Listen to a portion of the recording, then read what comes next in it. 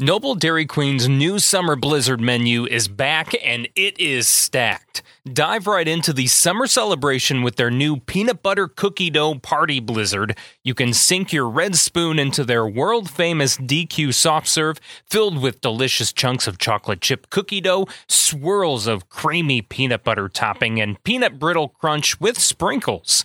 If the peanut buttery flavor isn't your jam, their fresh take on cobbler a la mode certainly will. Say hello to the Picnic Peach Cobbler Blizzard.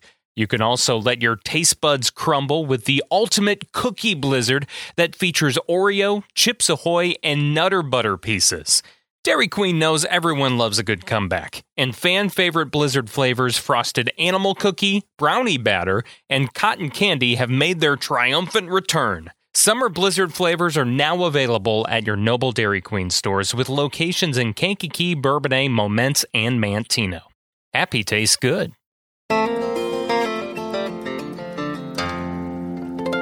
With the shortage of mental health professionals in Kankakee County, along with your super busy schedule, you might be having a hard time finding the mental health care that you or your family needs. And that's why True Heights Treatment has made it easier for you by offering video and phone sessions in addition to their in-person counseling services.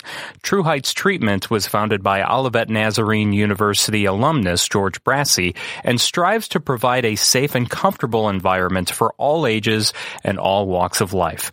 Request an in-person, online, or phone appointment now at TrueHeightsTX.com. That's TrueHeightsTX.com.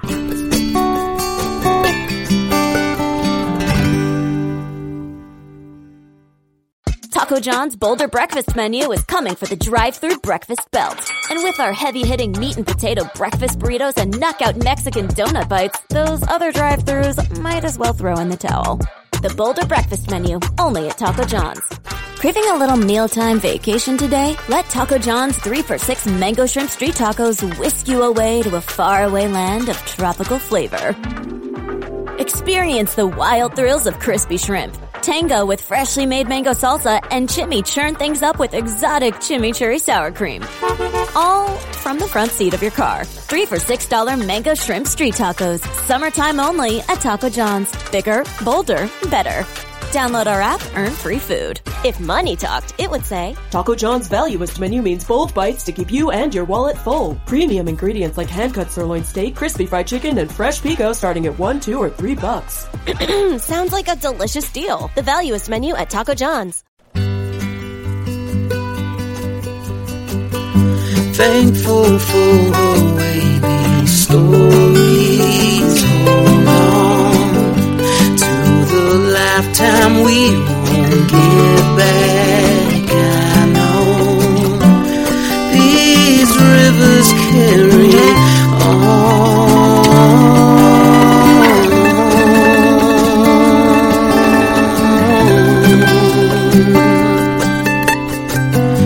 People tend to stick to you after time. Places tend to do the same as we do. This river carries on and on. Hello and welcome to Kankakee Podcast, where we talk about the people and places of Kankakee County. I'm Jake Lamore, and back in September or August, it was the end of the summer of 2021. I was invited to play some kickball with the Kankakee Public Library, their teen zone. They have a special group or a special, like I said, they call it a teen zone, specifically for teenagers to, have activities to do and a place to go. And one thing that they had been doing throughout the summer was having these kickball games with community leaders. And somehow, I don't know how I ended up in that category. I don't really consider myself to be a leader, but regardless, I was invited to go there. for one of the kickball teams, and one of the wonderful people I met there that was also there was Derek Grant, and that's who's with us today. It was so good to meet you, Derek, and I'm glad that we're able to sit down and talk. Yeah, it was a great meeting, and it was great seeing everybody out there. All of the community leaders, and I think the mayor was out there as well. Mayor Curtis was out there. Let's see. Well, Kent Wade showed up during the first, middle or end of the first game. So he did make an appearance. People are probably familiar with him since he's been a guest on the podcast too. Oh, okay. And then some of the other people, I know that, we briefly met, oh, hi, my name's Jake, or their name, but I don't remember specifically, who they were. Some of the people was from the library. Yeah. Some of the Teen Zone. Yeah. People that run that area of the library. I just forgot. I need to give you a round of applause. I do that to all my guests. Yeah. Welcome, Derek Grant. And you definitely are more of a community leader, I would say, than I am. You're welcome. I was very curious to know more about you. You have your brand. I don't know if that's what you call it, but your organization, your, brand, is Apply Pressure. Apply Pressure to brand. Yeah. And that is what, cause I had asked you when we had met, it's what does that mean? And you kind of explained it to me in a sentence. And I was like, that sounds awesome. I was like, that's cool. I like that. So it just made me I got to sit down with Derek and we got to talk. So, yeah, definitely. So let's start. Where does life begin for you? Life began for me. I would start probably in my early teenage years. Well, where were you? Were you born here in Kankakee? Yes, I was born and raised here. Well, not raised. Let me say not fully raised. I left about maybe 13, and me and my mother moved to Joliet. Okay. I lived in Joliet for about maybe a little bit over 10 years, maybe close to 15 years. Okay. So I'm kind of a Joliet resident, Will County resident as well. Yeah. But my roots has always been here. My family has always been here. I have an older brother and an older sister. My mother is still alive. My father passed away when I was 10. So yeah, mostly, cousins and everything like that are all still here. So when you were growing up in Kankakee, what did your parents do for a living? What was life like for you growing up in Kankakee and Joliet, I guess? Yeah. Well, like I said, when I was 10 years old, my father died of cancer. He had a certain type of bone cancer. Which you don't hear about too often, and I'm sorry to hear that. No, you don't. It's kind of rare, I believe. It's like a bone marrow cancer that he suffered from. He spent a lot of his years working at Shapiro, from what I remember. Okay. What did he do at Shapiro? That I'm not sure. I'm actually not sure what he did at Shapiro, but he worked there for a lot of years. That's something I'm gonna have to talk to my mother about. How old was he when he passed? To get bone cancer like that? He died in 95. So, he had to be maybe 45, 44. Somewhere around there. That's young. Yeah. Yeah, he was young. He was still had a lot of life to live. Yeah. At 45. In those kind of cases, you just wonder if a person is exposed to something to make that cancer appear, whether it's through work or anything like that. I know he retired, not retired, but he last time he, was working was for Shapiro, but my mother did tell me he worked at other factories and stuff like that in town. So maybe, I think most of cancer like that would be like radiation.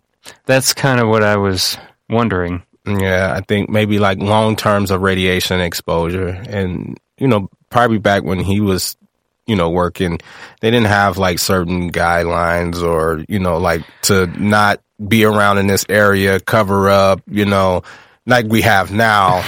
Yeah, I mean, it was better than it was maybe in like the 1970s Yeah. or so. But that could have been when he was working in those places though. Yeah, I mean 1970s versus, 2021. I mean, yeah, OSHA is up your butt. Yeah. So he was born in 1950.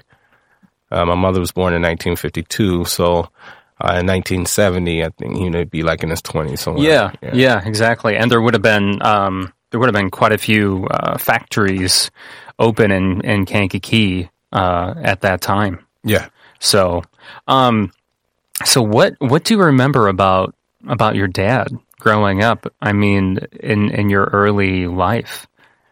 It's weird because my brother, he's the oldest, and then it's my sister, and then it's me. And my brother, he was telling me, like, asked me the same question, actually. And I told him I don't remember a lot about him.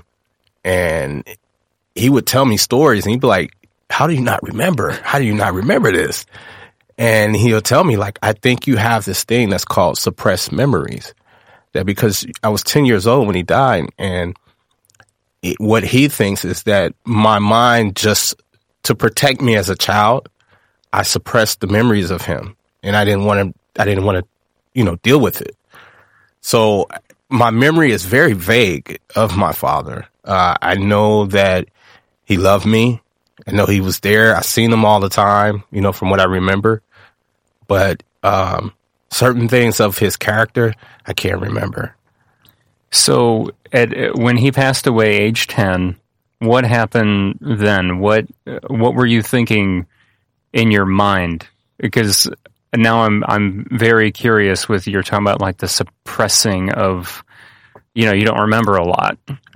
So it almost sounds like things you remember more from when you were, well, I guess at least when it pertains to your father though, you don't remember things before, but yeah, at age 10, when your father died, what were your thoughts and feelings on it? Were you sensitive to it?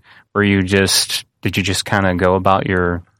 I kind of just went about just life. My other siblings and even my mother described my demeanor at the time as just like emotionless.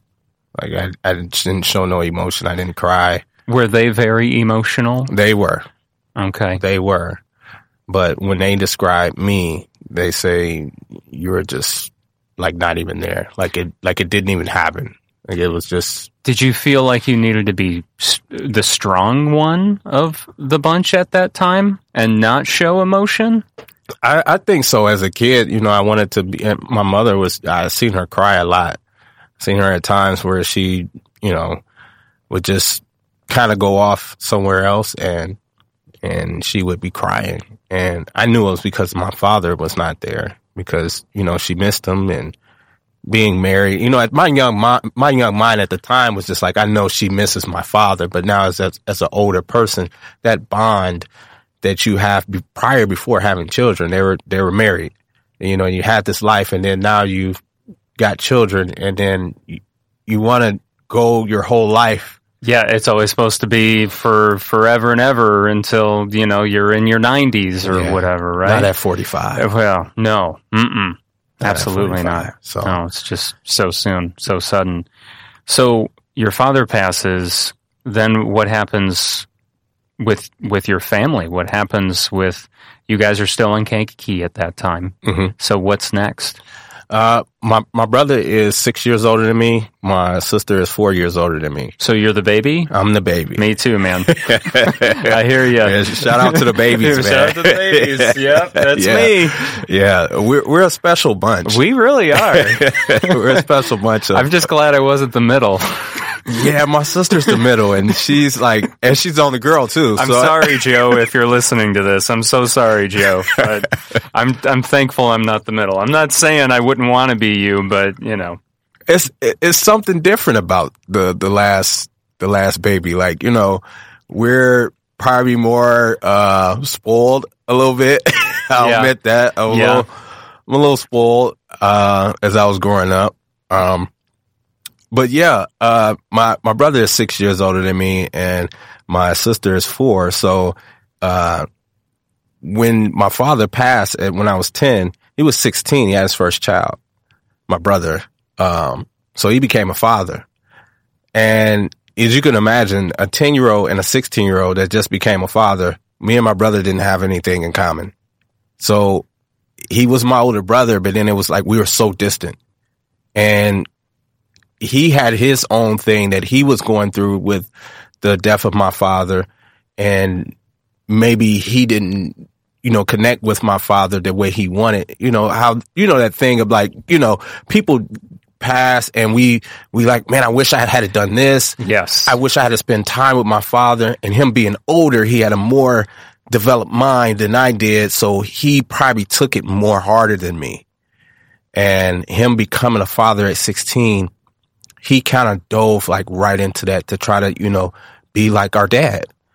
So, but in that, he kind of distanced himself away from me as being a brother. Not to say he didn't love me, but I see now that he had his own way of like, dealing with the trauma, the pain of, of my father passing. I mean, that's a hell of a, your dad, your father just passes away, then you become a father. That's a lot to... It was within a year. I can't imagine how emotional of a time that would have been for your brother. Yeah. It was tough for him. And, but I dove in and it actually helped me too, because I became an uncle. Yeah. And being an uncle is just one of the coolest things. Isn't it cool? Yeah. I love it. My brother now has 4 kids and, they love Uncle Derek. It's always Uncle Derek, Uncle Derek. And my oldest nephew is 25. Okay. And then it goes down to 20, and then 18, and then 17, I believe. I may be wrong. I may be wrong. Well, that sounds about right. Yeah.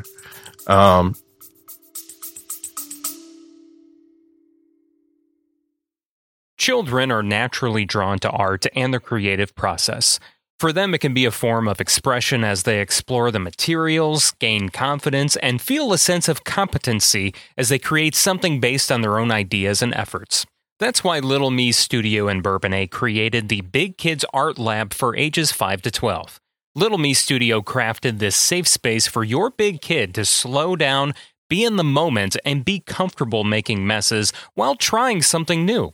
Big Kids Art Lab meets every Thursday from 4:30 to 5:30 p.m. at Little Me Studio across the street from Olivet Nazarene University in Bourbonnais. Studies indicate that art making has so many positive effects for the brain, body, mind, and heart. Enroll in one class at littlemestudio.com or sign up for the entire session and save. littlemestudio.com to sign up for Big Kids Art Lab. Make sure you follow Little Me Studio on Facebook and Instagram. But yeah, and then my sister, she was like a year, maybe 2 years after him, she became a mother. So I'm like, and then they're moving out of the house. My brother moved out first, and then 2 years later, my sister, she's gone. So it's just me and mom. And my mom worked up north, so she worked in Joliet. So she would drive back and forth from Kankakee Joliet. to Joliet. Okay. Yeah. So once they were, pretty much grown and they had their own family, my mom made a decision that, it was too hard for her to keep going back and forth. So and costly too. Yeah. All the wear and tear on your car, gas money. Yeah. It only made sense. Yeah, so she moved, and that's when she moved me and her to Joliet. I had to be about maybe 13, 14 years old by that time. So starting to become a man at that time, being a teenager, they always say that's when you're becoming, coming of the age, and not having a father in your life. Did you have any father figures in your life? Was it just your mom, or it was just my mom? She made a decision when she went to Joliet, and I knew she was trying to do what was best for me and her. But when I moved to Joliet, it was no family. It was no big brother. You know, my brother stayed in Kankakee with his family. All of your other siblings were back in Kankakee. So it was just me and my mom in a new city. And right, you don't know anybody. Don't know nobody. She doesn't know anybody. So we was just like fresh start. And it was, I became mad at my mom. I was super mad. I was mad. I was like, you took me away from my town. You took me away from my friends, you know, after, you know, my father passed. And it was like, I was like really wanting to connect with all my friends that I was with. So you made this decision, you didn't talk to me, and you just did this. So I was mad at my mom at the time. At the time I didn't want to speak to her. It was just like, how thoughtless of you to do that, to just move. So how did you act with that anger? I rebelled. I rebelled against her. Like, I wouldn't do good in school. I was horrible in school. I would just walk out of class. I didn't want to do anything to get sent home. And then just not only that, the city of Joliet opened up my mind to different, you know, aspects of the world, because though Kankakee is a town where like we all know each other and it's fairly small, Joliet is quite a bit bigger. Yeah, I've always considered Kankakee to be like a miniature version of Joliet. They're very similar, but Joliet's a lot bigger. Right. It is. It's like Kankakee is like a smaller version of Joliet, pretty much.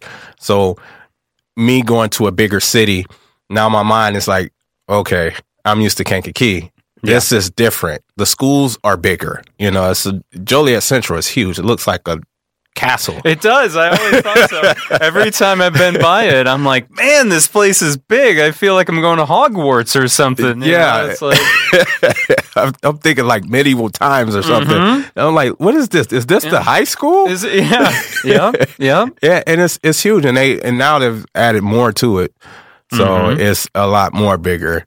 But yeah, it was a lot more that I was exposed to too, in a different lifestyle. So, you know, it was gangs there and stuff like that. So I got myself involved with the wrong people. So like, as far as with like father figure or another male influence, there was, you know, guys, but they were not the good influence, because my life was just like going the opposite way, just because I was mad at my mother. Yeah. And you know, you're thinking in your teenage mind at that time, you know, she didn't consult me. She didn't ask me if I wanted to move here. She didn't ask me if I was okay with that.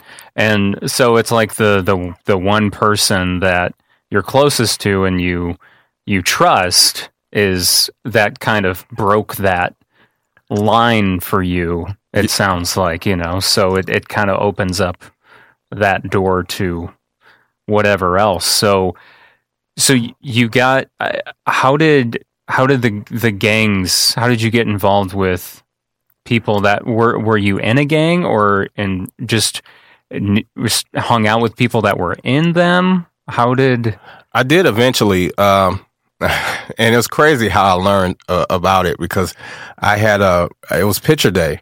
And I do love like wearing red. It's just it's your color. It's just my color. Okay. And I didn't. Maybe it's I don't know, the Bulls or something. I mean, it's something. You know, I don't know. It was just, you know, I just liked wearing red. I guess I just think of, you know, you're older than me, but we're still grew up in that era of the Bulls, you know, and they were red, so it's like, I mean, and we're not that far from Chicago, so it's like that's the team, that's the basketball team. So a lot of people wear red. I don't know. I feel like a lot of people wore red at that time, even if it was it was like had nothing to do with the Bulls. I think we just all saw a lot of red all the time. It was like subliminal messaging, like, that you we know, were like just red.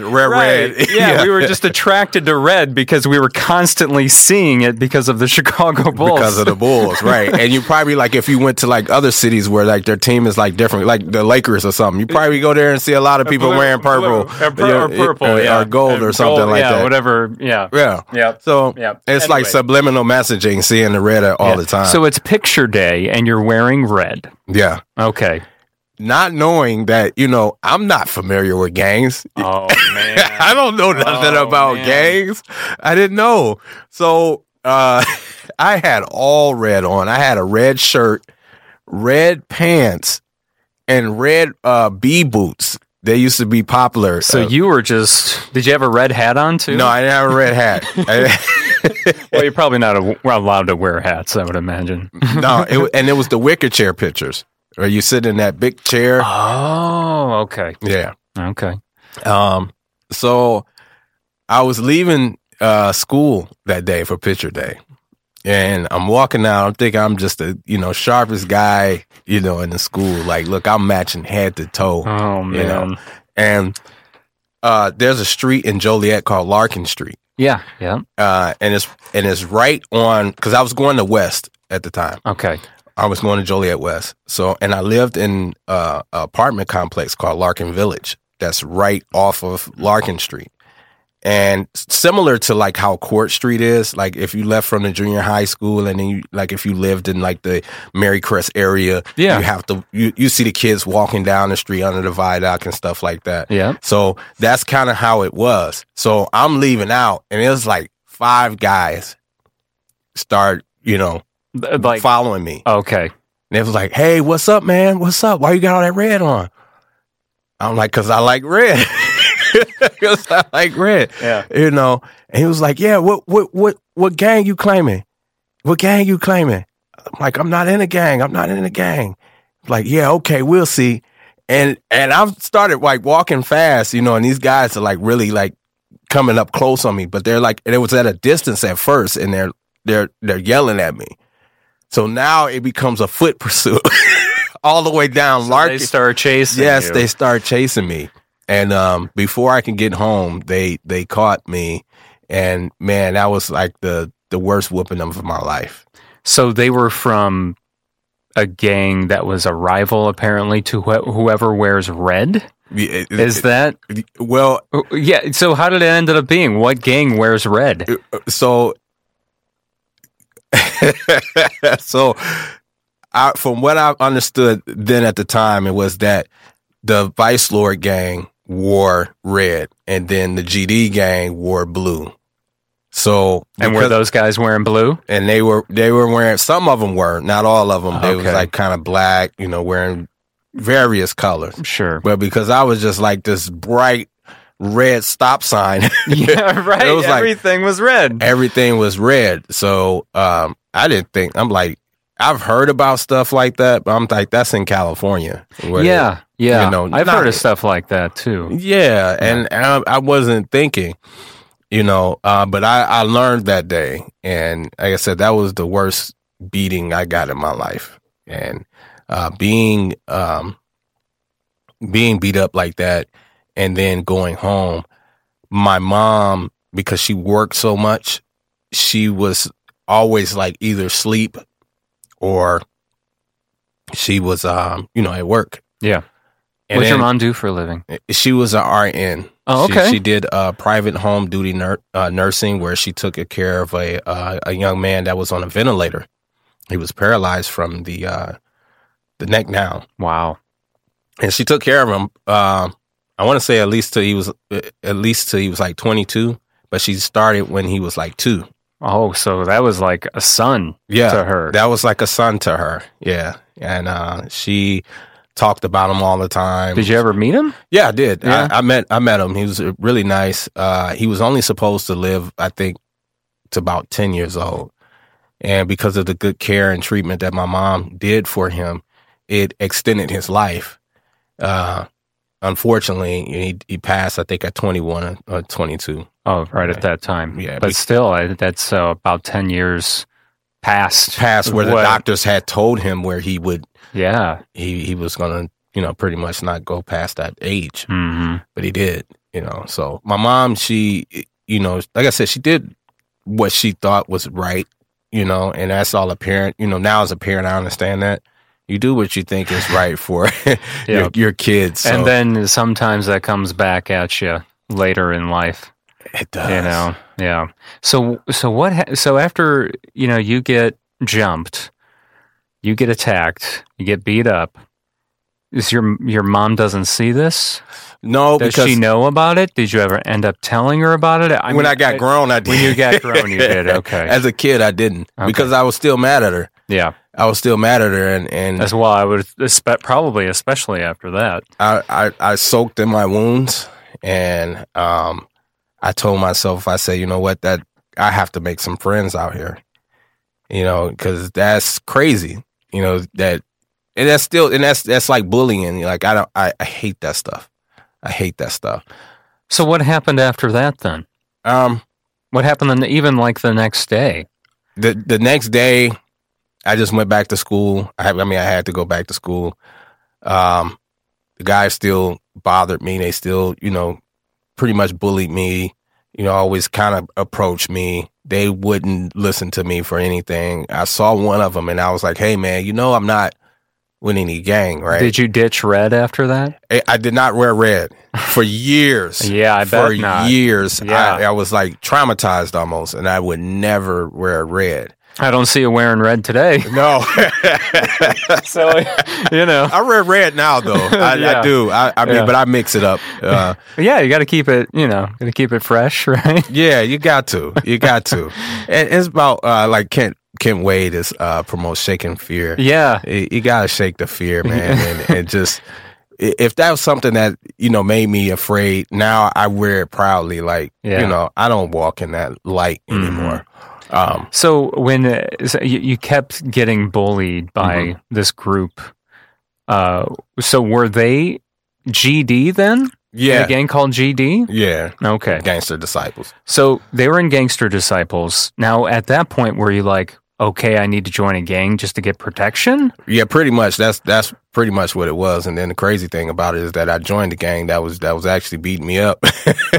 So you joined Gangster Disciples. Yes. Wow. Yeah. So it was. That's why. How did that happen? Right. That's not what I was expecting. I thought you were going to join a gang that was, the rival. opposite. Yeah. No, I was So like, how did that No, I'm happen? going to be on you guys' team. Right?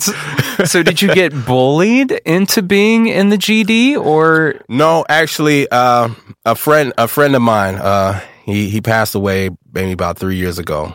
He was the first person I befriended in Joliet.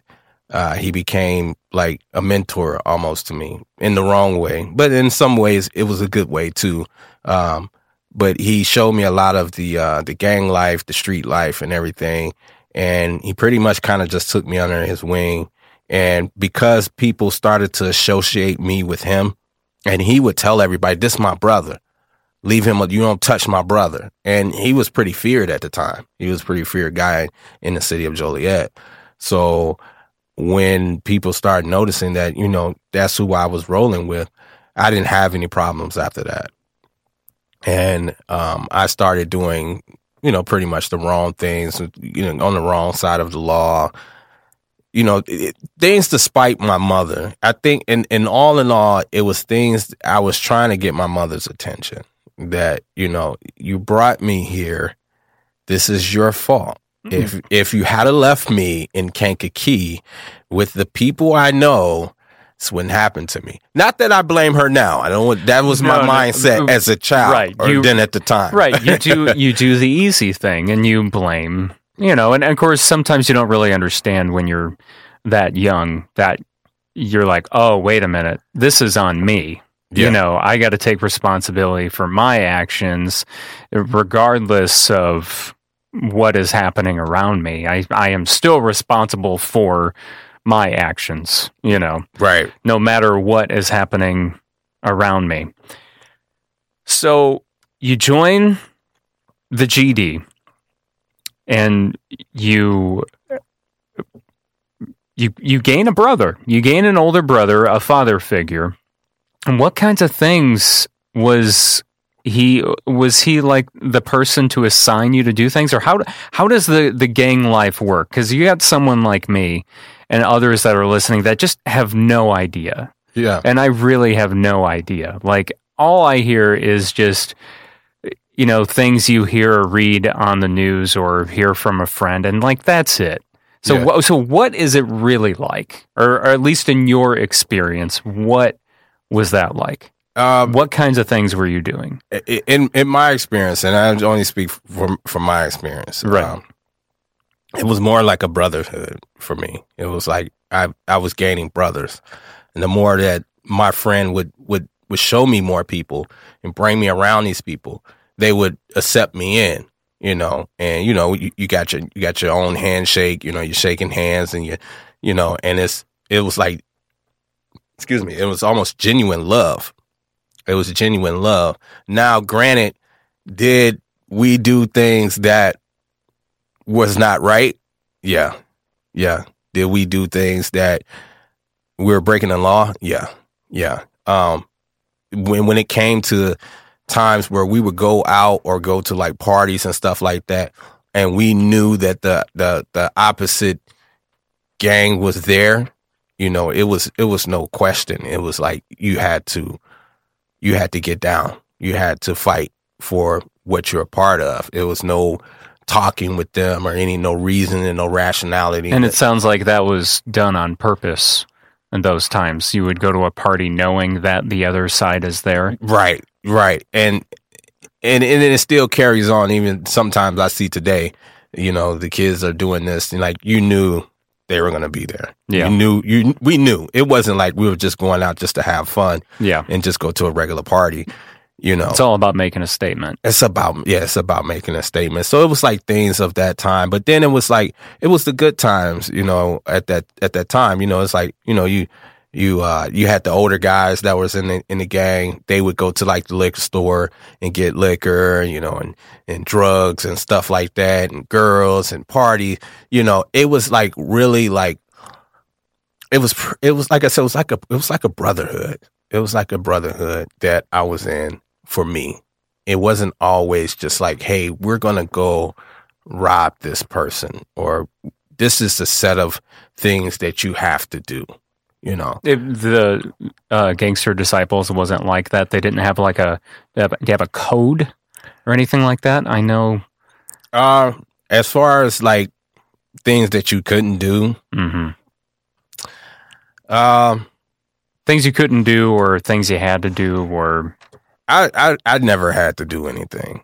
I never had to do like, and I know nobody forced me to do it. I know every gang's different. Obviously, not all the gangs are the same, and I think that's something to point out too. Yeah, some gangs are just kind of like, okay, that's more like mediocre or not as aggressive, I guess you would say. No, I would say like a gang in its core. At least for my experience with the Gangster Disciples. Excuse me. It's not meant to be a violent show of violence or a show of aggression. It's teachings also too in it to help you to develop as a young man into a man. There are principles to the certain laws. There are certain laws that I can't really say. So, but it is good things that come out of it that was in its core. Now, we all have people that will take a good thing and manipulate it and turn it into something that it was not originally created for. It really wasn't created for that reason to be this show of, oh, they're just thugs. They're just the people that, take people's money, steal cars or whatever, commit crimes. They're no good. Most of the time in these situations of gangs, from what I've seen, was kids like me that just didn't have friends, got picked on, and wanted to be a part of something. And a lot of the kids today that's what they're doing. They want to be a part of something and want to feel like they belong in a brotherhood, that I'm protected, that if someone did try to bully me, there's somebody that's going to come get you. If you think you're bigger than me, I have somebody that's bigger than you that will come in. I'm not alone. That feeling of being alone is the worst feeling that I felt when I came to Joliet. It was like, I'm by myself. I have nobody, and I'm just with my mother, So when you were in the gang then, I know it was more about protection for you, and it sounds like your mentor, he knew that. Yeah.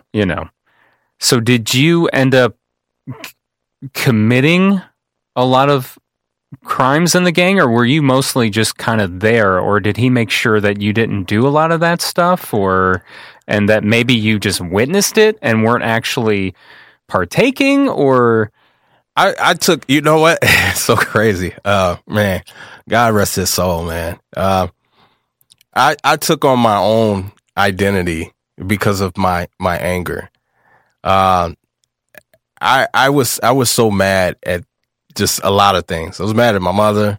I think I was somewhat mad at my brother too, because I felt like he wasn't there. Like, even though, like, yeah, I get it. You got a family, family guy, But you probably felt that way, I would imagine, because I feel like in most families, when the father dies and you've got the younger brother, it's usually the older brother that's like, okay, it's my responsibility to takes the charge. Take the charge. That's kind of the expected or the stereotypical thoughts and feelings, right? So I would imagine that's probably why you felt that way. Because he's got his own family now, so he doesn't have time to be there for you. To be there, yeah. And it turned into like a anger that I just built up, and I would take it out on other people. So that's where, like, when I say, like, I kind of conform my own identity, knowing that I had, like, protection, and I knew I had, like, guys that were behind me that would ride with me no matter what. I would start stuff with people. So I became the bully. I became a bully from being bullied. And it was just in a sense of to show, like, I'm tough, to show that I was tough. So, I've committed crimes of, home invasion, going in, other people's houses, stealing, battery, just things that out of just anger, just wanting to do stuff. And it wasn't like I chose the life. I didn't want to just like really, it was just like it came to me because out of a sense of just wanting to be protected and just wanted to show a sense of strength and to show that, like, you're not going to mess with me. You're not going to mess with me. And I became this really fearful guy pretty much as time went on, was that you see me, you knew what I was about. You knew I was either going to, beat you up, rob you, do something to you. And it was like I gained respect out of fear. But he would always tell me, like, hey man, we don't want to do this. What I mean? He would in certain situations would try to steer me the right way. Like, hey man, did you ever think about going to school? Stuff like that. He would ask me, like, hey, what's something you like to do? And at the time I wasn't trying to hear him. I was just like, man, I like this. Mm-hmm. Gang banging. That's what I like doing. It was times where I definitely didn't want to do like a lot of things, like, hurtful things. But then it'd come times where it was just like, it was like a release. I had to release. It was like, if I didn't do it, I had to go do something. So it became almost like a habit or an addiction. And it was a lifestyle. Lifestyle. Yeah, absolutely. I had started selling drugs as well. So in that mindset of selling drugs, I'm running into different types of people, you know, and in that lifestyle, and then people, you know, not paying you money, and you know, it changes the way that you think. It changes the way that you act and how you respond to people. So I had this really bad, you know, negative like lifestyle that I was living, and it was like just going really nowhere. And I knew that it was only two places that it was going to take me. But at that point, I didn't care. I didn't care whether it, you know, if it was going to kill me, it was going to kill me. Yeah, you lost your father. Your mother was too busy. She made you move to a city you didn't know anything about. Your oldest brother started a family, has no time for you. It's like a perfect scenario for chaos, you know, perfect formula for that. Yeah. And that's what it became. It became like very chaotic in my life. So how long were you a part of GD? How long did this go on for? It went on for quite some years. It got worse when I turned 17. When I turned 17, I had something very traumatic that happened to me that changed it should have changed me for the good, but it actually intensified the way that I viewed the world and how I acted with it. That was like small stuff. That was like just small just because I was young. And when I was 17, you know, traveling back and forth from Joliet to Chicago, I had met a young lady that I started dating.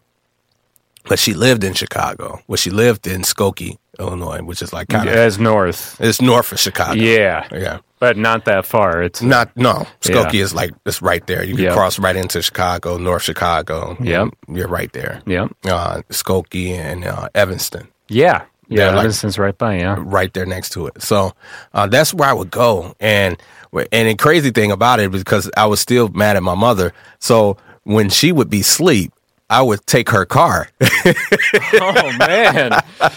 Dang. I would take her car to go see her. And I still don't, to this day, don't see how she didn't know I was gone. She never knew? She never knew. She never knew you took her car until you probably told her one day, finally confessed after all these years, "Hey, Mom, I used to take your car while you were asleep." Yeah. I'm like, Mom. And drive it to Skokie.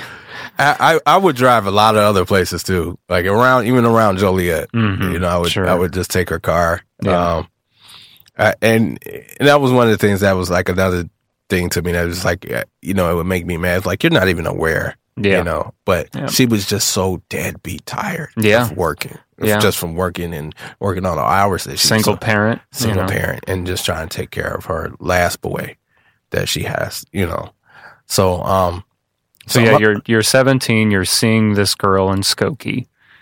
And I would go up there and, you know, we'd go on dates and, you know, go out to the movies and, you know, things that teenagers do. Right. You know? Yeah. And I was still kind of like I still had a good mindset on me, you know. And I was actually I was in Job Corps at the time. I had actually went into Job Corps by the advice of my friend. Because remember I was telling you, he was telling me, like, what do you like to do? So I had went to the Joliet Job Corps. What's Job Corps? Because I've actually never heard of that. Really? No, I've never heard of the Job Corps. So Job Corps is a place where it's from, I want to say from 16 to about 23. You can attend there, and you can it's like a trade school. Oh, okay. You can get a trade. You can get your high school diploma. You can get your GED. Okay. So you learn things like culinary arts, auto mechanics, welding. So you learn there's a lot of trade. Yes. You learn a lot of the trades there. Oh, okay. And it's crazy. You don't hear about it a lot no more. But back then, it was like Job Corps was the thing for, you know, everybody to go to. There were kids that were leaving high school and they were going to Job Corps because they knew they could still get their high school diploma and they could get a trade. That's a decent deal. Yeah. And I don't see why we're not pushing our kids to go to that. Right. Yeah, absolutely. I mean, I guess the equivalent here in Kankakee County is the Career Center, but you can't get your GED there. That's just a supplement you can go to while you're going to high school. You can learn a trade. Yeah. So I guess that's our equivalent of it here, which is amazing, and it's still here. It's been it's taught so many people the trades over the years. But anyway, so back to you in Job Corps though. But yeah, I was attending Job Corps, and they give you leaves. So like if you're a resident, like because you could live on the campus. Oh wow. Yeah, so they have campuses where they have dorms and stuff. So it's like a college, but it's just it's a trade school college, pretty much. Yeah, that's cool. And they got these all over the United States and in different states. So they give you leaves, they give you passes. So you have to be on campus for so long, and then they give you a leave to where you can leave for the weekend. So I was on a weekend leave, and I came home and then took my mom's car, went up to go see my girlfriend at the time. And she had this friend that would always be with her at whenever we would, link up or whatever. And it was this day was like just so weird. It was different. Like the whole vibe was very different. The friend was really friendly with me and really like kind of, how can I say the word? Mysterious. She was very mysterious and very like the things that she was doing was not normal, was not regular to what we would used to do. So we went to this mall that was on Clark Street in Evanston. So we had crossed over into the Evanston, and we was at this Clark Street mall, and we had went in there and we were, shopping, doing some things, and the friend stopped to talk to another gentleman. Me and my girlfriend, we walked out and got into the car, and we said, hey, we're going to leave. So, kind of like hurry up, like, come on. We get in the car, and as we're like just sitting there, we're waiting for her, just talking. My girlfriend is looking like, I'm looking at her and she's looking at me. So she's looking out the window. And so I'm talking to her and I'm like, what are you looking at? And she started pointing and she's tapping me like, look. And I look, and it's a guy with a hood over his head running up to the car. And he literally runs up all the way to the car because I didn't understand what he was doing. And he's like running up to the car, and he got to the car so fast that it was like in a blink of an eye, he raised the gun up at the window and just started firing inside of the car.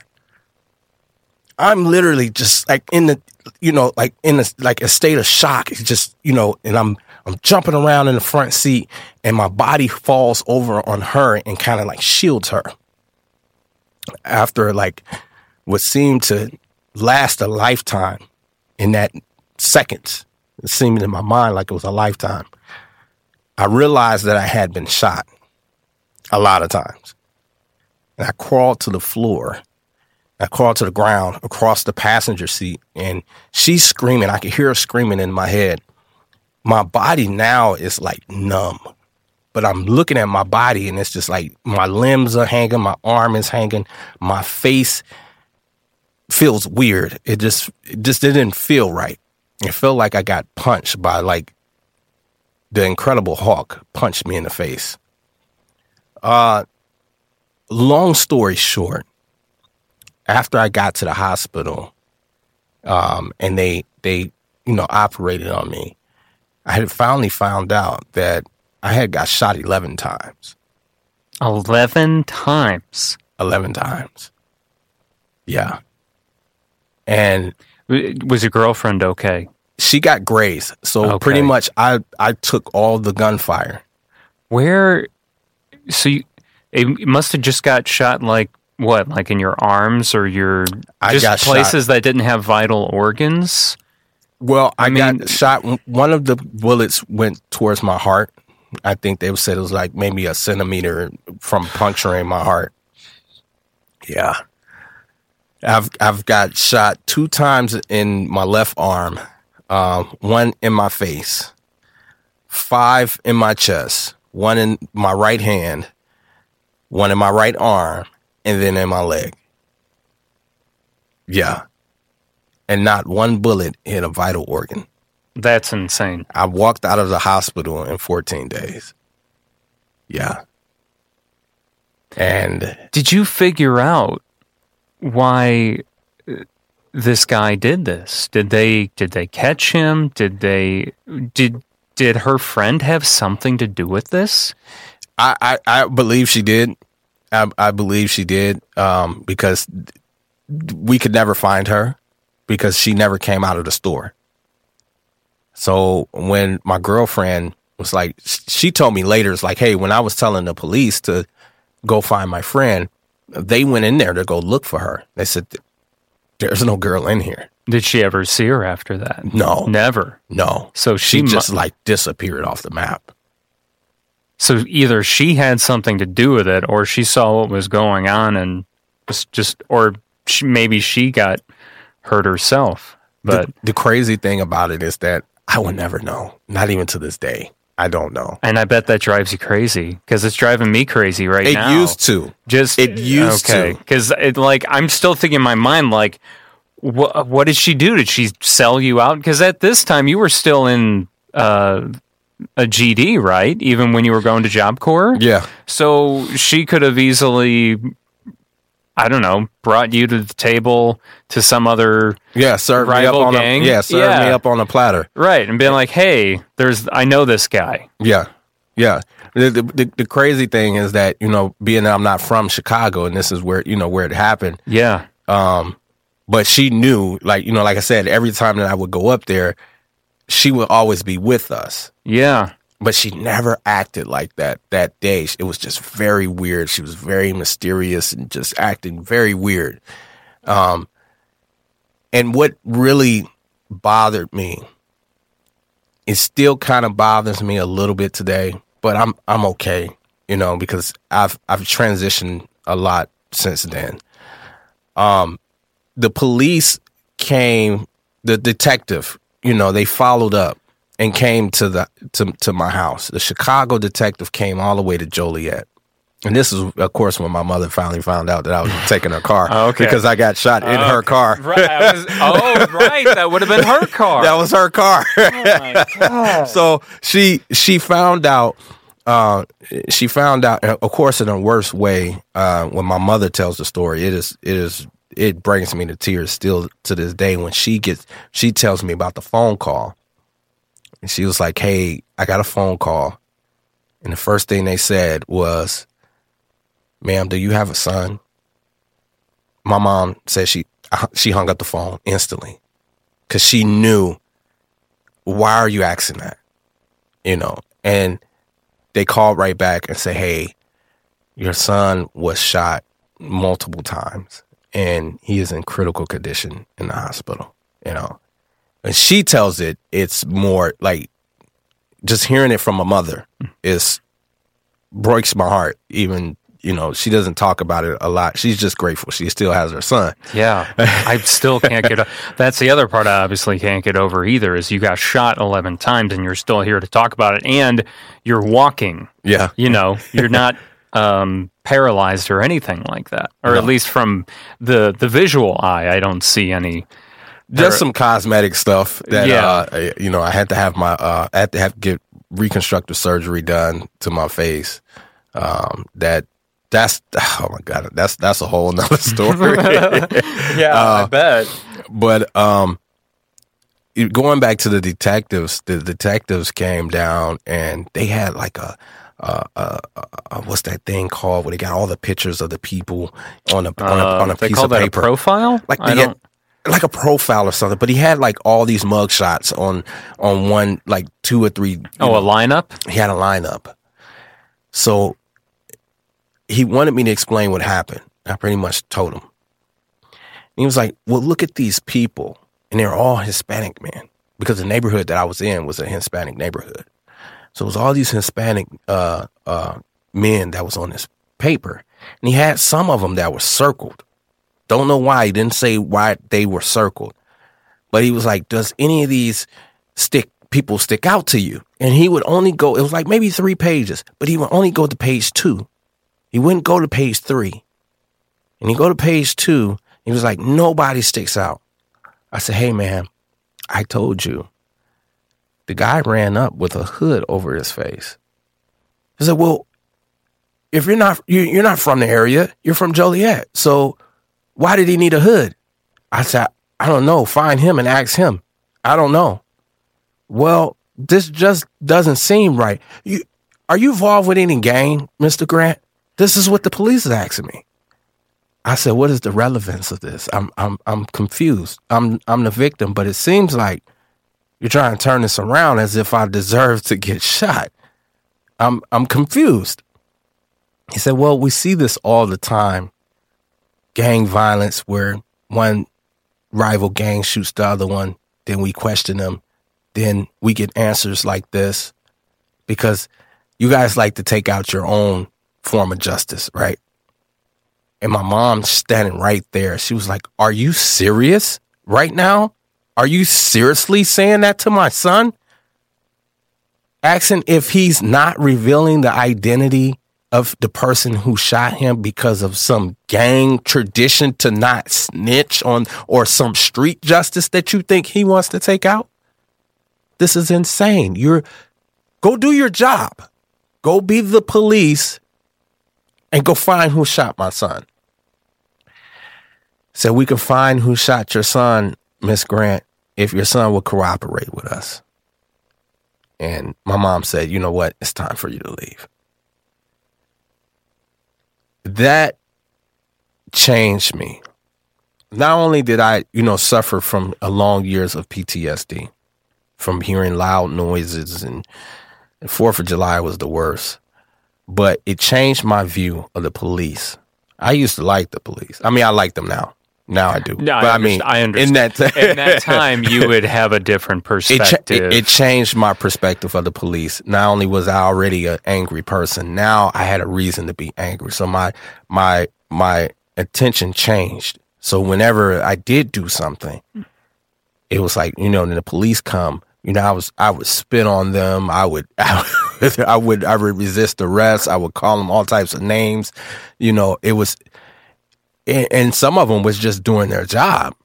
It wasn't nothing against me. It was nothing. It was just my anger. Yeah. You were just taking it out on every single cop, even though it was just the one you had the bad experience with. And you didn't even try to find who shot me. This was an attempt murder. Yeah. Yeah. This is attempt murder. And you're treating me as if I'm a suspect in my own shooting. Mm-hmm. Well, did you say, hey, look, yes, I am in a gang, but no, I'm not concealing anything?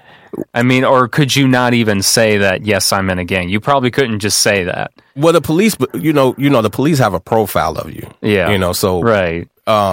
Whenever you get arrested, if you have any priors or gang tattoos and stuff like that, they take pictures, they log this into the system. Right. So this is why I say I advocate for, young men, do not get arrested, because this is something that stays on your record. Even now, as the person that I am now, it's still, if I get pulled over, for just a minor traffic ticket, he can see my record. Yeah. He's going to assume things. He doesn't know the Derek now. He just sees the Derek that's on his screen that says, oh, this is a violent guy. Right. This is a guy that's had, after getting shot, I've had gun charges. And I've had to prove that in court to why I had a gun. And my lawyer had to prove to the point that, hey, he has a gun because he made a vow to himself that would never happen to him again. He would never be in a vulnerable position in a car. And even, it took me years in a car, for that to even get over that trauma of sitting in a car. So you didn't start carrying until after that moment? No, I even as, as much little stuff, it was like, I don't want to make, minimize the things that I did as a teenager. But they weren't that was obviously extremely violent. It wasn't extreme to the point of, I had pulling guns out on people. Yeah. It wasn't that. But after this experience, I'm sure you were my perspective of the world changed, because I felt so vulnerable that any given time, if someone that didn't even know me, I'm sitting in a car with a woman, you run up on me, and then, no explanation. So it's like I can only assume that her friend had something to do with it. I could only assume that. I can't. There's been no justice for that. There's been no police officer, nobody to say, hey, we got him. This is why he did it. He confessed. So even to this day, it took me years to get over that fact that I will never have justice. I'll never get that. And it changed my view of the world. Of like, wow, this is a messed up world we live in, that someone can almost get murdered and then they get treated like a suspect in their own murder, and they almost attempt murder. And then you hear nothing from the detectives. Years went by, no call, how are you doing? Nothing. I said, this is the police system? I was angry. I said, okay, if you're not going to protect me, I'll protect myself. And of course, then at the time I had a felony. So I wasn't legally able to carry a gun, or I didn't even, not at the time I wasn't a felon, but I didn't have a gun card. So I just got a gun myself, and whenever I would drive or wherever I would go, I made sure I had a gun with me. Whenever I was with any friends, we'd sit in the car. I couldn't sit in the car. So from 18, 19, 20, all the way up to like 28. I'm 37. I was going to say that's almost 10 years at this point, but still, it feels like not that long ago. Time for me to get over that, to get to that point of not being paranoid of sitting in cars. You get out, like if we went to, we were just going to go to Walgreens up the street here. Yeah, right? yeah. And you get out, you say, hey, I'm just going to go grab some gum or something. You stay right here. I'm going to go get some gum. No, I'm coming with you. Right, yeah. Like, no, I'm not staying here, man. I'm going with you. I don't care if it's You're not even leaving 2 me. minutes. Yeah. Even if it was, 2 minutes. You're not leaving me in the car, Jacob. Yeah, you're like, no, sorry, man. You're not leaving me in the car. And that was the paranoia. That was now we're more informed about it, about PTSD, but that was PTSD. Oh, absolutely. I was just, my mind was just. So where was you're always making sure that you're carrying a gun at this point. So what are the violent acts that follow? And so this, I guess, where do we get to the part where the world actually turns for you now into the state you're currently at? What was that turning point? What were the moments leading up to that? What were if there was, the more, I guess it sounds like you were more violent after that. I was more. So to fast forward, it could best be described like this. After hurting people, being the way that my mindset, the way that it was, broken relationships, broken friendships, I was not loyal to people. I broke a lot of promises. I had got married in between that time. I was a horrible husband. I became a horrible person because of what happened to me. And because of that, my life just, it couldn't stand I couldn't keep it on track. I would try to get it together, but it just wouldn't go. And as I got into my 30s, then that's when life started to slow down. Well, I had my twins at 28. When I was 28, they came into the world. Then things started to change. And I had a different reason to live. And I had to start changing certain things about myself. But I would notice that I would punish myself for my past. And because I would punish myself, I would miss opportunities for things. Because you felt like you didn't deserve them for the acts that you committed. I felt like I didn't deserve a lot of things for a long time. So when I got to the age of, this was in 2018, so I had to be 34, I think. Yeah, 34. At 34, I was getting done with 7 surgeries I had to go through, and 4 radiation treatments to fix my face, because my face had developed really bad keloids. Was that from the original shooting, or that shooting where you got shot 11 times? When I got shot in the face. When you got shot in the face. The wound, so as I grew older, I grew a beard. Okay. I used to have a pretty thick beard. Okay. And the hair grew around the beard. Well, not the hair grew around the beard. I know, it grew around the wound, the scar. Okay. So, the scar started to develop into a keloid scar. If you're not familiar with that, that's like if you see guys that get their ears pierced and they have those big things on their ear. Yeah, those are keloids. So my skin is like if I cut myself, it develops this hard tissue. So it had got so big that it covered my entire face from one end to the other, even under my neck.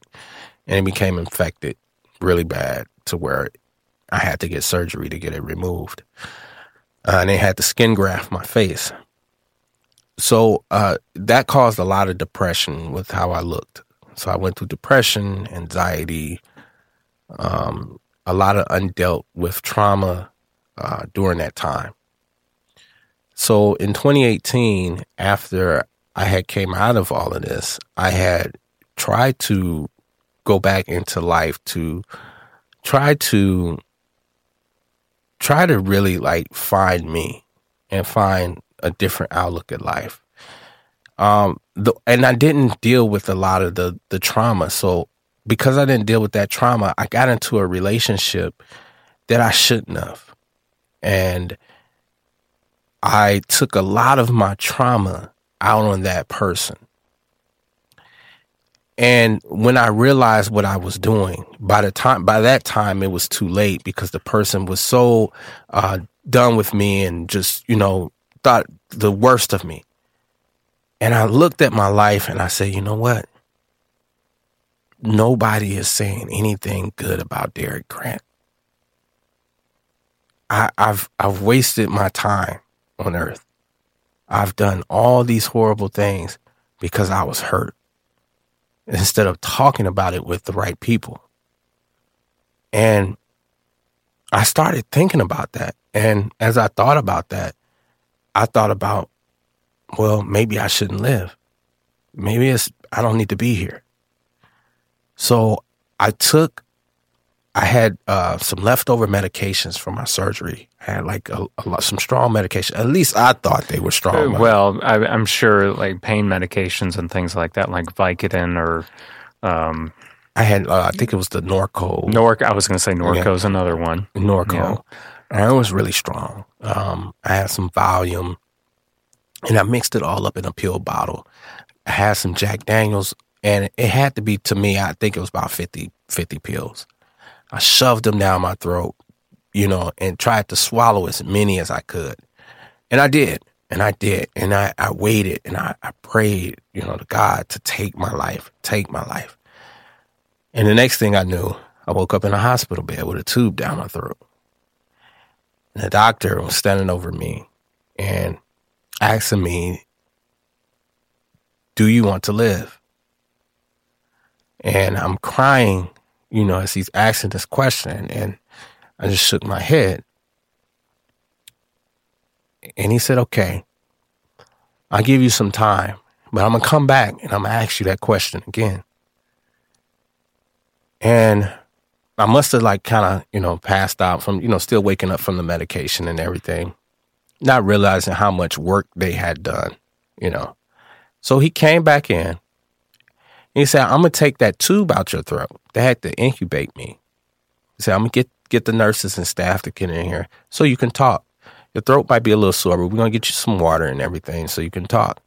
Because I want you to explain some things to me. Like, okay. So, he came in and did that, and he came back in again. And he said, Derek, I want to ask you this question again. Do you want to live? And he said, but hold on. Before you answer that question, I want to tell you what we did to save your life. When you came in here, your pulse, you didn't have one. Your body temperature was so low that we couldn't detect it. We had to put you in a bear hugger to keep you warm. That's how low your body temperature was. The signs that you were showing, for me as a doctor in my profession, I've never seen that before for a person that has taken pills from what you came in for. That's not the signs of an OD. That's not what you're showing. And he said, about 5 minutes after we got you in, we got you wrapped up in a bear hugger, you dropped. Your heart stopped. You cold blue. We had to come in and we had to bring you back. That's when he said, that's when like a red flag went off in my head. It was like, what is going on? And he said, the moment I'm sitting there questioning and doing this, I'm going to try to remember. Oh, before that. So when that happened, that's when they reached out to my family. My sister is my emergency contact. So they reached out to my sister, and my sister is on the phone now with the nurse and explaining to her what's going on. And the nurse is telling her, hey, he came in from, OD, a suicide attempt. You need to get here. And as she's talking to my sister, in the background, cold blue. She had to hang up with my sister, say, hey, that's your brother. I got to go. Please get up here to the hospital. So the doctor tells me, he says, you did that 3 times. We brought you back 3 times. I'm going to tell you this. Doctors don't talk about God. Doctors rarely talk about spirituality and things of that nature. But this doctor changed my life. And it's the way that I see life now, because he made such a big impact. And I believe it was a divine intervention for that. He said, Derek, though you want to take your life doesn't belong to you. And I'm like, huh? So yet your life does not belong to you. There's something about you. Because see, by the time now my sister is there. So your sister told me a little brief history of you. Because once we, they got my shirt off, so I have a lot of scars from what I've been through. He said, I wanted to know what happened to you. And when she told me when you were 17, you were shot 11 times, and that you lived through that, and now here you are now in my room. And I don't know what else you went through probably prior to that in your life other than that. But I'm telling you, there is something that God has placed in your life that you have to bring to this world. And until you bring whatever God has placed inside of you to this world, it's not your life. Your life belongs to God to use for his will, not yours. So not a moment later, you can check out of here. You can't check out when you want. And I'm crying.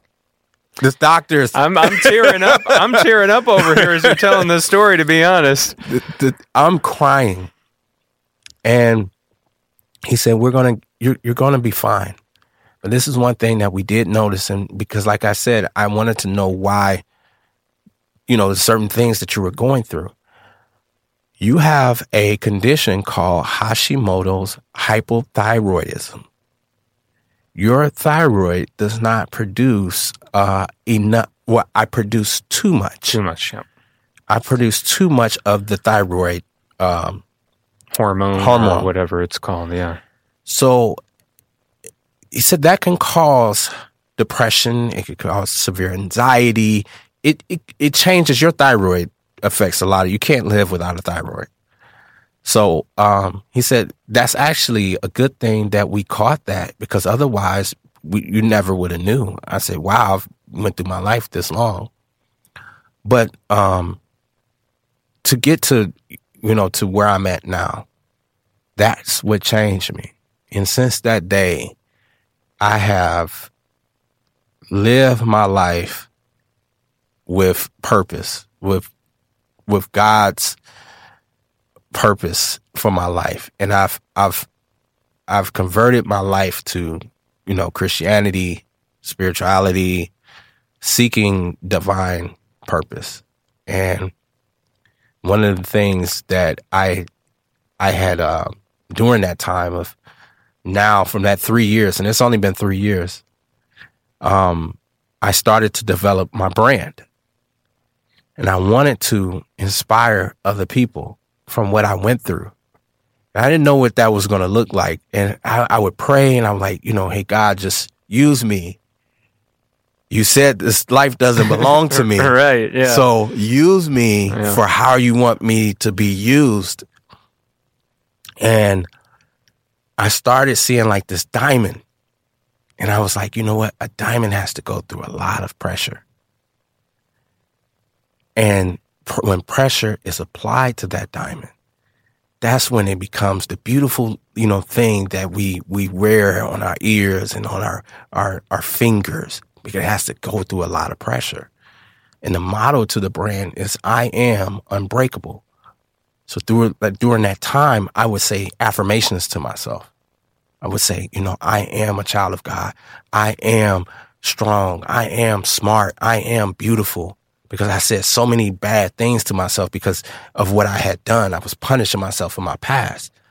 So I was like, I'm unbreakable. But a diamond, simply translated, if you look up diamond, it's unbreakable. So I felt like everybody is a diamond, and has to go through their own pressure in life and their own stories, their own trials and tribulations in life. But if you get through it and you get on the other side of it, you will become that precious diamond. But you gotta go through it. And I had this saying that not everything that we think is bad in our life is bad for our life. So the things that we think is bad, we say, man, that's a bad thing. I don't need that. We try to get rid of it. But what if that bad thing was actually the good thing that you needed for your life? Then you look back and you like, now I see why I went through that. Now I see why. I have no regrets of my life, of what I've done and how I live, because I know how I live now. And I know the guy that used to be, when I used to think of myself, like nobody had nothing good to say about Derek Grant. Like now, I know that's not true. People that see me now, they say, man, I never would have guessed. Dude, you went through that? You was like that? I never would have guessed.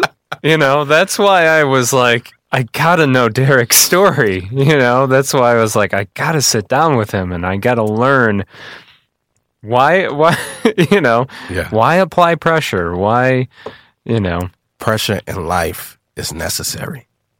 Pressure in life is necessary. I preach that now. It's necessary for your character development. It's necessary for you to be the person that you were intended to be. If you don't go through those things, you skip that. That's like trying to work out and you're trying to, build muscle. And you say, okay, well, I'll just work arms this day, but I don't like doing chest. Doesn't work that way. You have to work every area of the body. You have to work even leg day. Can't skip leg day. You want to be my personal trainer? This sounds like it could work because that's exactly right. And I just need someone to tell me, okay, we're doing this today, we're doing that tomorrow. Yeah, what? and it just like kind of set you on a course of like, hey, look, hey, we got to do this, we got to do arms, we got to do chest, but you can't skip none of those areas though. Yeah, and that's pretty much with pressure. That's that's how I was able to come. I feel like that's what was given to me by the Creator. To do that, to be an inspiration to my city, that where I'm from. I've been back here in Kankakee since 2010, and it hasn't always been good, but for the past 3-4 years now, my life has dramatically changed as I've given my life to God. Again, like I said, I walk in purpose. I try to use my voice and my story to inspire people that are going through mental health things. And I'm an advocate as well for the AFSP, the American Foundation for Suicide Prevention. So I do talks, I do mental health workshops now to get out there that mental health is so needed for us. It's so needed for young adults, the teenagers, like when I was a teenager, and not realizing how vital it is to sit down with a therapist, to sit down and talk about your feelings, to be vulnerable, about these things. I wish, one thing I wish I had done is I had talked to my mother. I was going to say, because you never talked to her during that whole time. I never, she didn't know I was going through those things. And she said it. She said, we did sit down. We had a talk. I was grown, and she was like, Derek, I wish you had told me. And she admitted some things too. So, and that's the thing. I mean, I remember being so scared to tell my mom or dad about something, that either if it was a way I was feeling or something bad that I had done. I mean, who wants to tell your parents, think of the worst thing in the world that you could have possibly done. Do you really want to go to your mom and dad and say, I did this? No, you don't. It's like the most uncomfortable feeling in the world. Yeah. So it's completely understandable in your case and so many other cases. And we've all done it to certain degrees where we don't tell them exactly what's going on. Yeah. And because we're scared of if they'll look at us different, that they'll reject us as their child. Like, wait, what is wrong with you? I didn't raise you like that, And we as kids, at the time, as a kid, you don't want to hear that. You don't want to hear your parent. You're a disappointment. Yeah, you're a disappointment. Look at your brother. And it's not that. As parents, and now as a parent, we don't want our children to be in competition with the other child, Or whether it's your child or somebody else's child. Yeah. It's so, sometimes it's hard to understand that it's about just being obviously a support system than being so much as discipline and telling them what they should be doing or comparing, I guess. You don't want to compare. You want to just support them through when they need it. Yeah. Most, no matter what they've done. And my mother has been a support, Unfortunately, she had to find out through the police department what I was doing, but she showed up. One thing about my mother, I love my mother, and through all my bad times, she showed up. She was the only one. And then when I finally realized that, I was like, man, you know what? I was trying to get all this approval from the guys and, be down with the crew and all this and that. Whenever I would get locked up, they wasn't there. No, absolutely not. They were as far away as they possibly could be. Yeah. Where's this, brother love when I'm incarcerated? Yeah. And it was just my mom, sending me money, writing me letters, answering my phone calls. It was my mom, so I love my mom. Shout out to my mother, Ruth Grant. That's my mother. Yeah, mama. Oh, man. Yeah. And shout out to my sister, too. Yeah, you got to give her a round of applause. You got to, my sister. Got to give the sister a round of applause. She has been there for me through a lot too.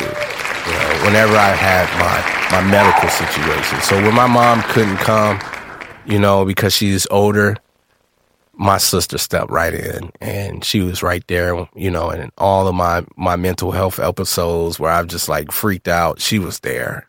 Through my surgeries, she was there. So much props to my sister. My brother was there too.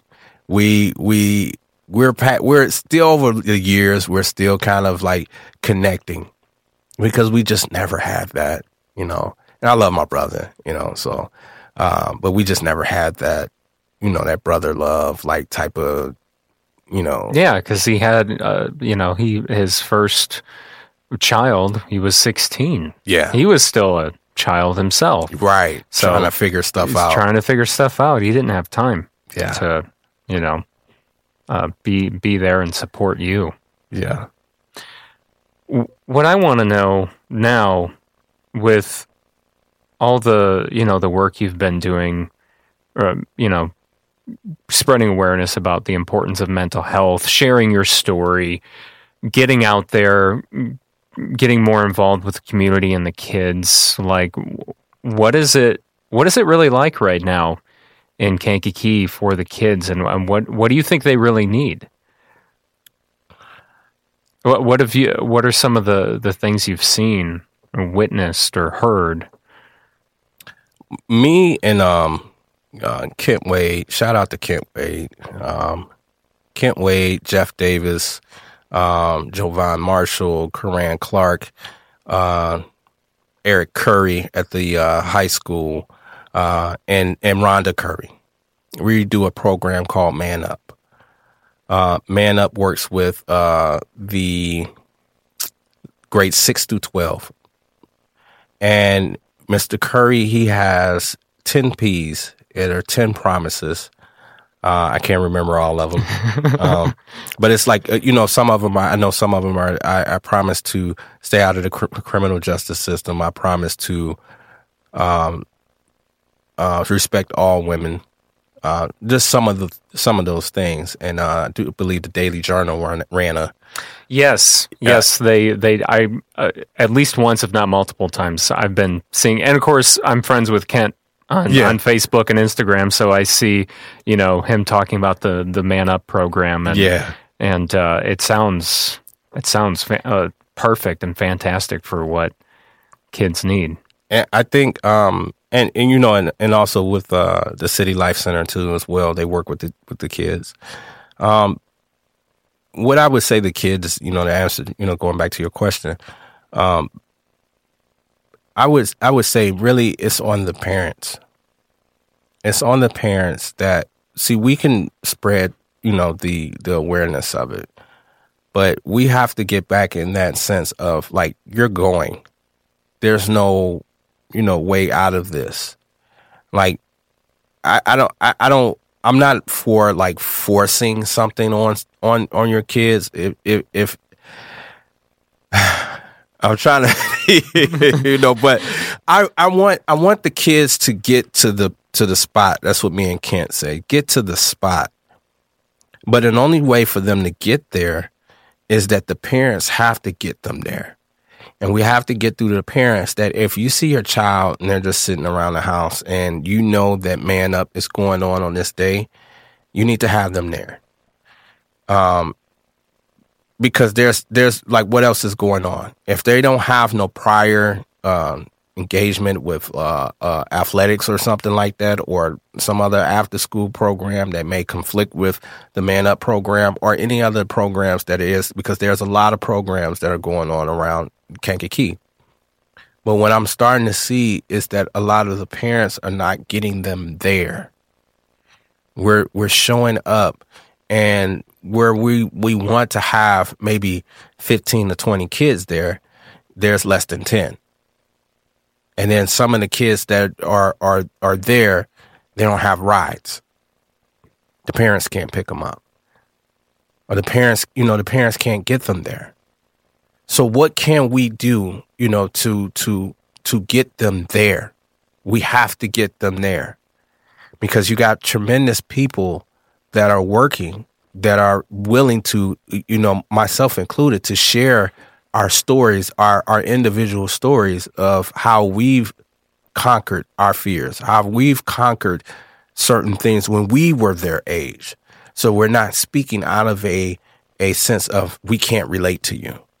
Someone on this team or someone in the community is going to be able to relate to you, and we're going to send you to them. We can be able to send you to them. We can send you to Aaron Clark, who runs the City Life Center. We can send you to Kent Wade, who's the library guy. Everybody, recognizes Kent Wade. And he has done tremendous work with working with the kids. But they got to get there. They have to get there. So that's, I think that's, for me, it's goes back to the parents. We got to be diligent.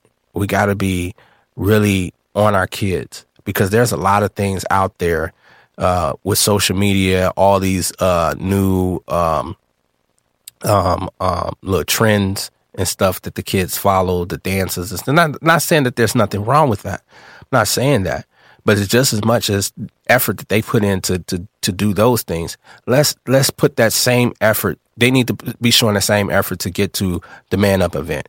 They need to show the same effort to get to the City Life Center or whatever, programs. I'm pretty sure there's more. Those just two that I know. But and even the mayor, Chris Curtis has been to some of them. So it's a continued effort by the leaders, even with the kickball thing that we were. Yeah, that was a lot of fun. Even that such a simple, small event like that. Yeah. I had a blast, honestly. I had it. Though I pulled my hamstring at the end. That's right. I remember that now. I was limping. Dude, I remember that. Yeah, and I remember thinking to myself, I'm like, I don't know how I didn't do the same thing. Because I feel like you're probably more active than I am when it comes to physical activity. Like, I don't do it, I don't play sports or go to the gym or anything like that. I mean, I try to go on walks or like ride my bike when I can, but it's not like a consistent basis. So your hamstring okay now though? My hamstring, it took a while to actually heal. Did it really? Was it that bad? I thought I had like really messed up something. I'm like, man, this is taking too long. I was like doing stretches and everything. Like, what is going on? I'm like, you know what? Maybe I should have stretched before I did the kick, not after, trying to get trying to stretch the muscle out. But. Yeah. But it really was so much fun, and having events like that help. And I feel like the overall, one of the biggest goals of having, the teen zone at the public library or the City Life Center or Man Up, it's just about trying to keep kids from joining the gang activities or anything. It doesn't necessarily have to be a gang. It could just be anything that's negative. Right. The wrong activities. The wrong things. Yes, exactly. And just supporting overall, And I think it's also a matter of supporting our child's dreams or, their ambitions, Maybe if it doesn't completely align with ours, we still need to support it as long as they're not hurting anybody, right? I mean, that's what it always comes down to. So, if they want to pursue a career as a football player, okay, like you're going to worry about them getting hurt, right? But you're going to be there to support them, right? Even though you think, no, you should be a doctor, or whatever. Yeah. Whatever it is. I feel like that's so important. And it really is, because when these kids, when they do go to these programs and we got them in these programs, this is how important it is that the parents be supportive of all of these positive things. Because all of these negative things, unfortunately, there's a lot of crime in the city of Kankakee, as small as this town is. We are working with these kids, and then when they get done with us, when we take them back to the neighborhoods that's where gunshots are being, like literally, I was taking a kid back from the City Life Center and pulling up at his house, and a couple blocks over, you hear pow, pow, pow. And that kind of messes with their mind, because it's like you take them from that and put them in this, and then they come back to that. So for the parents, it has to be, consistent. You can't just one day and then they're here, the next day they're not. Because consistently what they are going to see is the wrong things. So you have to fight wrong with the right things. That's the only way it can be. And as the parents, we have to understand that we have to be consistent. We have to keep putting them in good programs, keep putting them around the right people. If they have friends that are not doing good things, then hey, maybe that's not your friend. And just being honest, maybe that's not your friend. Because if they're doing that type of, I had to tell my son, one of my sons, I had to tell him the same thing. And he got in trouble at school. And he was like, well, my friend, I said, look, when you started to do what you did with your friend, you knew it was wrong, right? And my son said, yeah. I said, okay, so that lets me know you knew it was the wrong thing to do, but you still did it, right? Because you think you're your friend, and he's laughing. He thinks it's funny. It's not funny because, see, if he was your friend, he had told you not to do it. He wouldn't put you in that position for you to get in trouble, and you knew you would get in trouble, and you still do it. You still did it. He's not your friend. And as tough as that may sound, we have to have those type of conversations too with our children, so they can have the knowledge of not sticking around someone. And as unfortunate as it is, some kids are like that, and that's just life. They would have to go through their thing to get out of that situation. But the ones we can save, the one that we can, our own children and the children that we in the lives that we're in, we have to be honest with them. Like, hey, you can't hang around him no more. You can't hang around her no more, because that's not your friend. Your friend would promote something positive to say, hey, let's go. If your friend is not pulling you away from something negative and say, hey, let's go to the City Life Center. Hey, let's go here. That's not your friend. And that's why I say it goes back to the parents. It goes back to the parents. The parents have to, it has to start with us. Let me say us. I don't want to point the finger because I'm a parent too. Yeah, same here. Obviously my son is still very young, but it's going to come a day when, and actually the day is always the present. So, all this stuff can apply even to a 4-year-old, Yeah. I mean, teaching them, just simply teaching them right from wrong and guiding them in the right direction, and even still, he's obsessed with trains. So I try to do as many things as possible that are train oriented if he wants to do those things, so even though he's not at the point where, I want this to be my career, it's that's his interest. So, I'm trying to support that interest, Yeah. So I feel like it's just always I love hearing these conversations because I feel like I'm hoping it's going to set me up well for those teenage years. Yeah. when they come, it's it's a good reminder. And it'll come quicker than they're going to be 10 and I'm like, yeah. Oh man, just a couple more years. Right? Yeah, you've got your twins are 10, so yeah, they're coming. They're right around the corner. Right around the corner from teenage. You're like, please don't let them be like me. Please don't. I do. I'm like, don't be like me. But it's so crazy that when you do change your life, that's the beauty. It's because now, when I do see people and people that's just now knowing me. Mm-hmm. And I tell them, I say, hey, I've been in prison, I've been in jail, I've been a gang member, I've been all these things. They're like, huh? You, Derek? The church going positive? Every time I see you post something on Facebook, it's positive, and the can't calls me the motivational spotter. and people are like, no, this got to be a joke. And that's the beauty, because it's like the caterpillar that turns into the butterfly. You see a butterfly, you never knew it was this little ugly little bug crawling on it. You never knew. Like, that's what it was? Like, yeah, that's what it was. That's what it was. It's not anymore. So, and that's the beauty. And when I talk to my kids, I talk to them from a place of, I know both sides. I know where this can take you. I know, there's one of my boys, he has a little temper. He does get mad. And I said, it's okay to be mad. I don't want you to think it's a wrong thing by being mad. Like, I'm punish you for being mad. But anger used the wrong way is a bad release. But if it's used the right way, it's good.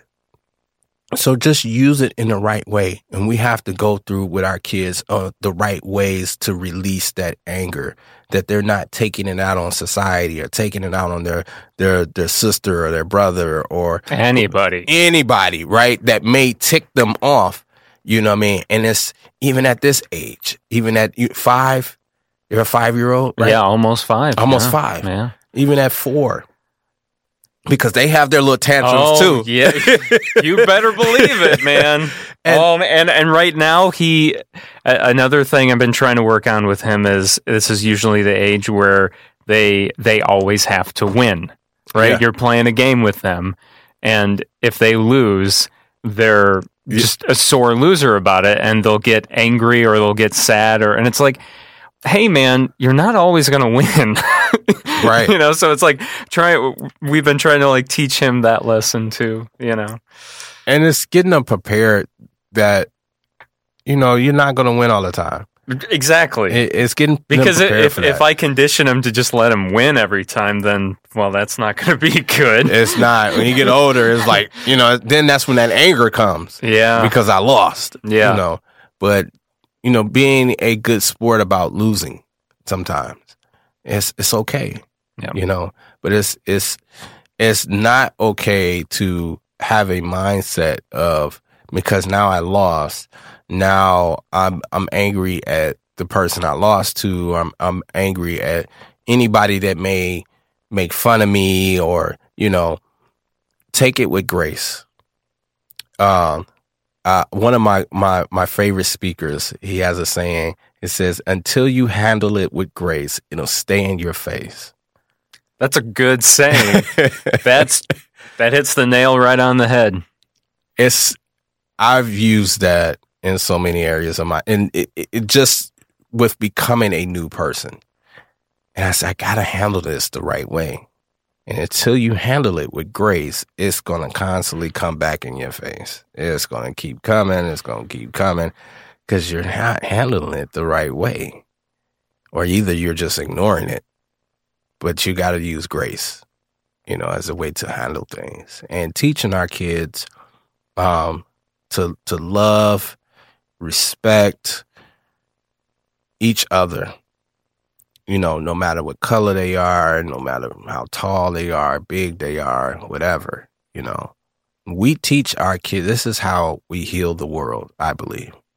Is of course, with the kids, and us as parents, if we've seen a life that they didn't. We came before them. So we have the foreknowledge of how the world is and our prior mistakes prior to you coming into this world.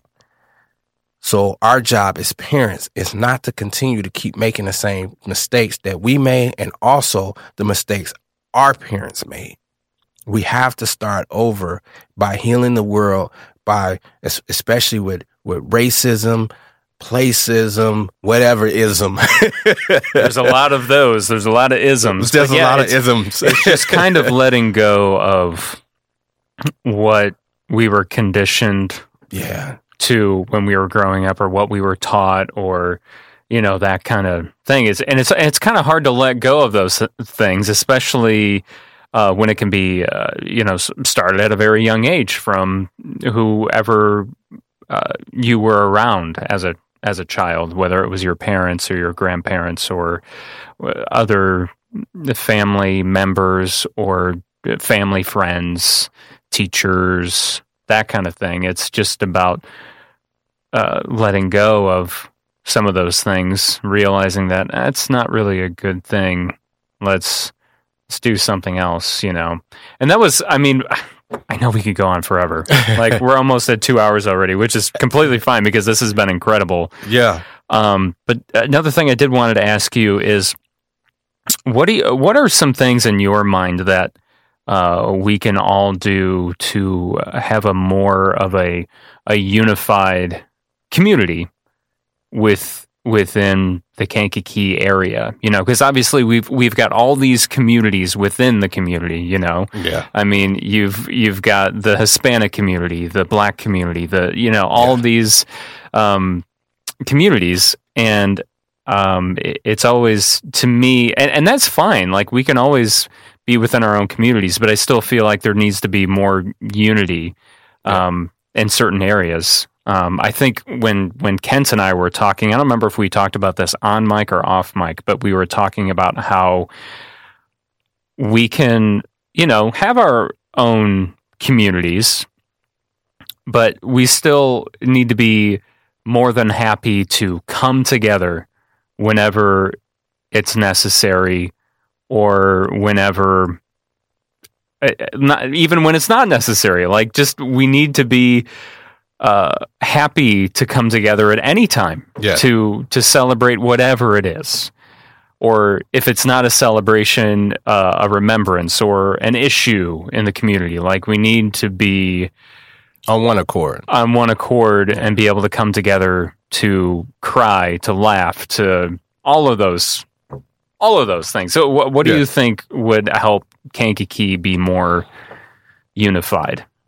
What things have, you know, you seen or witnessed as a Black man growing up in Kankakee, you know, that, you know, because obviously I don't know what that's like. Yeah. You know, I have no idea what that's like. The older I get, the more I realize how damn lucky I am. Yeah. Just for the opportunities that life has presented me, because I came from a family that's been here for generations and generations, but also came from a family that did not have the hardships as other families that have had to come here and start a life. Yeah. You know? Yeah. It's, we have to start by, of course, I'm a person of, I like looking at history, but I don't want us to use history as a place to say, well, we had to go through this. Like, I get it, you know, like, and for me as a Black man, it does get tough, you know, when people don't remember, or they don't, when they do look past history of what we have suffered. But here's the thing, as a Black man and in the Black community, we can't use that forever. You know, at some point, just like all things, we have to move past. We have to move past, and should it be like, hey, that was like so many amount of years ago, just forget about it. No, it's not forgetting about it. It's remembering it and saying, let's not let this happen again. How can we not let this happen again? That it falls into a place where, if we see a Black man killed on social media by the police, the first thing we say is that it's racism, you know. And now, of course, the Black community, the brown community, you know, whatever, are mad. And we're like, hey, you know, this cop was racist, this person was racist, you know, motivated. First of all, we don't know that. I hate that notion that if a white person kills a Black person, it was racially motivated. It's not true. Not all the time. one thing that Aaron Clark did the police stop simulator. The police department did. That was not too long ago, right? Yeah, the police stop simulator. So I participated in that actually. Okay. So you would be a perfect contestant. Yeah. And let me tell you something. It goes through a simulation of you're the police officer. They give you these different scenarios. They give you a gun and everything, and you're walking up to the car. You got to respond. You have this big screen that you're looking at, and you have to assess the situation. And the person that's one of the police officers controlling the responses and how the person will respond. In some situations, there would be, you come up to someone and they're arguing with you and they're like, why you pull me over? Why did this happen? Blah, blah, blah. And once in my situation, the guy had a gun on his passenger seat and I was walking up to the car and he was like, what you want? And he had his hand out the window with his ID or whatever, but he had his hand like this on the gun. So they paused it and they were like, you didn't see that gun? I'm like, no, I didn't see the gun, and that right there could have been a fatal mistake. And it was another scenario where I actually killed the guy, because he fidgeted too much. And I was like, hey, get back in your car. He was starting to get out of his car. He was mad. He was like, man, you shouldn't have pulled me over. Why you pulled me over? He was really, I said, calm down, sir. Calm down, calm down. And now I've pulled my gun. I have pulled my gun. I have no police training, mind you. No police training. Not an officer. But my first instinct and seeing him getting out the car and moving towards, this is it's not even a real life situation. But I have to take it as that. Yeah, it's human instinct. You want to protect yourself. It's human instinct. I shot this guy like 7 times. And then the officer afterward, they'll ask you, say, why did you shoot him so many times? And I was stuck at that question. I said, I don't know. I just kept squeezing. He was like, well, you didn't think to just shoot one time? Maybe shoot at his knee and just take his knee out. I said, that would probably been a harder shot for me to shoot someone's knee. I probably would have missed. So you shot him in his chest, the biggest part of his body, to make sure he went down. I'm like, well, yeah, because even when I was shooting that many times, I missed a lot. So we know you're not a good shot. I'm not a good shot. I wouldn't be a good shot either, honestly. But the moral of the story is that when people are like, well, why did that officer shoot that black man so many times? And you go through a simulator like that, when you're not an officer, this is why I have I've had a newfound respect for officers, but that simulator helped me have a newfound respect for all officers of the law. I'm not in their position every day. I don't see what they see every day. That's a nerve-wracking situation when someone is being very belligerent, their emotions is going up, they're yelling, they're moving around. You want this person to be as still as possible, because as I come up to the car, I don't know what's going on in your head. I don't know how your day has been. And that right there alone has nothing to do with racism. It has nothing to do whether he's a police officer asserting his authority. He's protecting his life. It's period. He's protecting his life. And for us as a community, we have to understand that we're not in a lot of these positions. So I can't speak on a position of a mayor. I've never been a mayor. I can't say what I would do. A lot of people say, hey, I would do this. I would do this.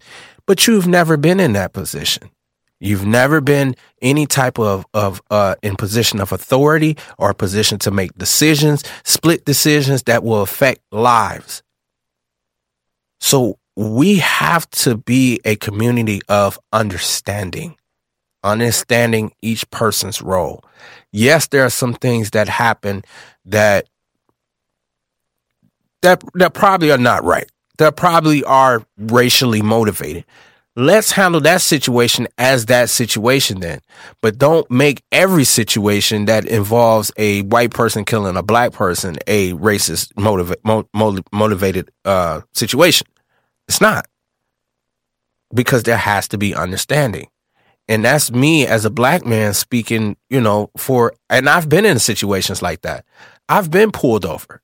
I got pulled over and I complied, and he was like, "Hey, where are you going?" Actually, one time I was pulled over. My driver's license, not my driver's license, but my plate was expired. Oh, okay. But it was only 1 month, right? And he pulled me over by the AutoZone right there across from Armstrong. Okay. Yeah. So I was like right there in the parking lot right there. He pulled me over, and he walked up to the car, and I have tinted windows. So he said, "Let your windows down." I let the windows down. I had just did my mental health. This was back in July. I had did a mental health workshop at the library. So all my stuff was in the back seat. So you see like stuff that says, "I'm a survivor of suicide, help prevent suicide," wristbands, stuff like that, right? So as he's talking to me, he said, "What did you do for a living?" And it was kind of odd that he just asked me that. And I'm like, I said, I actually work at Armstrong, actually. Oh, okay. I actually work at Armstrong. So I was like, I actually work at Armstrong. He said, "But what do you do? Like, you have I said, "Well, I'm an advocate for the AFSP, the American Suicide, for Prevention for Suicide." And he said, "Oh, okay." And I said, I just had a talk. I'm just coming from a talk that I had, a workshop that I just had. He said, "Okay, I'm asking because I see the stuff in your back seat." He said, "Well, thank you for the work that you're doing with spreading that awareness. Thank you." He said, "You know what? Get that sticker changed, man. You go ahead. I got other things to do. But get that sticker. I'm just letting you know your sticker is expired if you didn't know. It's only a month. It was like due in June and it was July. So he was just like, you probably didn't." But like things like that. And this was a white guy. This is a white police officer. Did I think he was racist approaching the car? No. It's those times where we have to have that understanding that he's doing a job. He's doing his job. My sticker is expired. He's doing his job for whatever reason. You know what I mean? And certain things now that I look at when things happen like that, it happened for a reason, especially for me. For a person that came from not liking police officers. Yeah. So for me to have that good interaction with a police officer, police are not all bad. No, there are bad ones, obviously. Like George Floyd, that was horrible. Now that is horrible. That's a situation where we treat that as, for what it is. Yeah. That was recorded. That was horrible. But every situation is not like that. Every time an officer pulls you over, comply with the officer. Just do what he asks. And 9 times out of 10, he's just doing it. Like I say, it's about understanding. And for us as a community, we have to understand each other. If we don't understand, if we don't have that sense of empathy, that's really what it is. It's empathizing with the other person's profession, their life, that they are a human being, and they're just trying to make a living, and they're doing what they like to do. He became a police officer for a reason. He became the chief or whatever for a reason. And I believe that's, with love, of course, love, care, empathy, sympathy for others. We repair the damage of the past by loving each other and caring for each other. Not so quick to jump to a conclusion that, again, that this was racially motivated. Not jumping to judgment so quickly. That's how the years prior to us, the 400, 500, whatever years that this community went through this. The Hispanics went through this. The whites went through this. Whatever. I really don't like that, that terminology with the color thing, Yes. I hate that, you know what I mean? Because that's even in itself, because you're placing someone in a category. Yes. We're human. We're human beings, because you have a different skin tone, different eye color, nose shape, whatever. It's a purpose that God made us different. It's a purpose for that. But what is not different is our heart, our mind, our blood. These things are the same. We still function and we still need water to survive. We still need oxygen. I don't know anything that's surviving without oxygen. A human, anything that's Yes. that's Yep. organic, We all need the same necessities. we all need the same necessities. That doesn't change for anything. No. And we all get 24 hours. We all have the same amount of time, no matter who you are. I don't care if you're a billionaire, if you're Bezos, or what's his name? Yeah, Jeff Bezos. Yeah. Yeah. Yep. He still gets 24 hours. Yep. That's his time. We all share the same thing. And that's our commonality. We share those commonalities with each other. And we just have to really just be understanding. I can't, say it enough, but it's just about understanding each other. It really is when it comes down to it, it really is simple. And obviously what you're saying is very simple. Understanding, and we're all human. We're all trying to accomplish the same things, happiness. Yeah. And we all need the same necessities, so it really comes down to being simple and letting go of those conditioned thoughts and feelings from over the years, kind of letting them go, me being a white person fearing someone who has a color of skin, and then a person that has a color of skin having a fear of a white person, I feel like both there's those fears. Those fears might be different fears, but there's still that fear there that maybe was conditioned by the people, like I said, parents, elders of any sort. Yeah. Ultimately, it's and I feel like sometimes those conditions were sometimes doing those things without even realizing it. And it might not be a bad thing either. Or like something like being outrightly racist against someone else. Nothing like that per se, but just like small things. Just with our mindset, we think, that other person of color is walking our way, and you automatically kind of get scared. Like, are they going to hurt me? Like, are they going to, Yeah. The best thing that we could do, this is my philosophy of life, is don't take everything so serious. Get along with, try to get along with everybody. And that could be different ways. You know what I mean? It doesn't mean like I have to kiss your butt or anything. Yeah, right. Yeah, exactly. My goal is to get along with you. Yeah. Well, I'm getting along with you just fine right now. Honestly, this is awesome. This is really great. I am so grateful for your time and sharing your story so in depth, and literally getting teary-eyed hearing some of these things. Like, honestly, thank you. Man, thank you so much for all the work that you're doing, and you've got my full support. Thank you. And thank you. I think what you're doing is much needed, and whatever I can do to help, you just let me know. So I'm grateful for the Kankakee podcast. You having me on and running into you at the kickball. Yeah, I hope that'll come back next summer. Yeah, me too. I'm gonna be ready though. I'm gonna do my stretches. Maybe you and I will have what do they call that?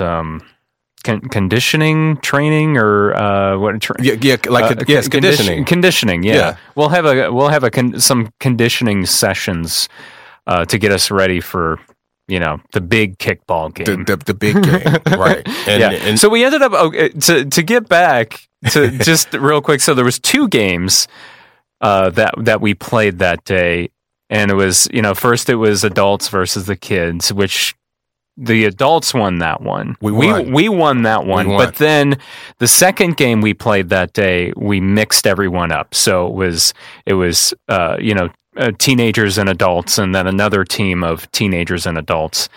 I think I can't remember if we were on the same team or on separate teams. I think we might have been on separate teams. I think we was on separate teams. I think you were on Kent's team, right?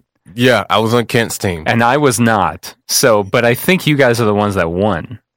I believe so. Yeah. So the team I was on lost, and we were only going to like 5, I think. At that time. It was right. Like really short. Yeah. It was cut really short, but yeah, we're going to be ready next summer. We're going to have conditioning camps or work days. Yeah, we're going to start in the spring. We're going to have to start we're going to have to start as early as possible. Start as early, so like when the summer comes. Yeah. Oh man, we're ready. Yeah, we'll start. Middle of March, beginning of April, I think, in order to be ready. That's perfect. That's perfect time. Yeah, and we're going there and just like really tough and destroy those kids. And we're like, well, these guys been training. They won't know what hit them, man. They won't know. They won't know. We're going to come in and just destroy. We're going to have our game faces on, just ready to just destroy some kids. Or put that black paint or what is the black stripes under the eyes that the football players do. Oh yeah, and have the real fierce, strong faces. No have jerseys. We need to get jerseys. Get jerseys. Yeah, that'd be nice. We get like jerseys. It'll have the leaders or what were we? The community leaders. Community leaders versus teenagers. Yeah.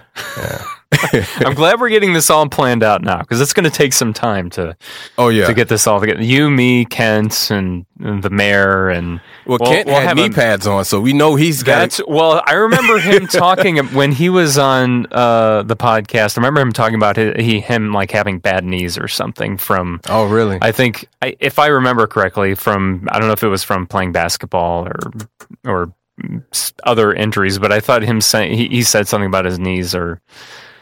Yeah, kind of shaky.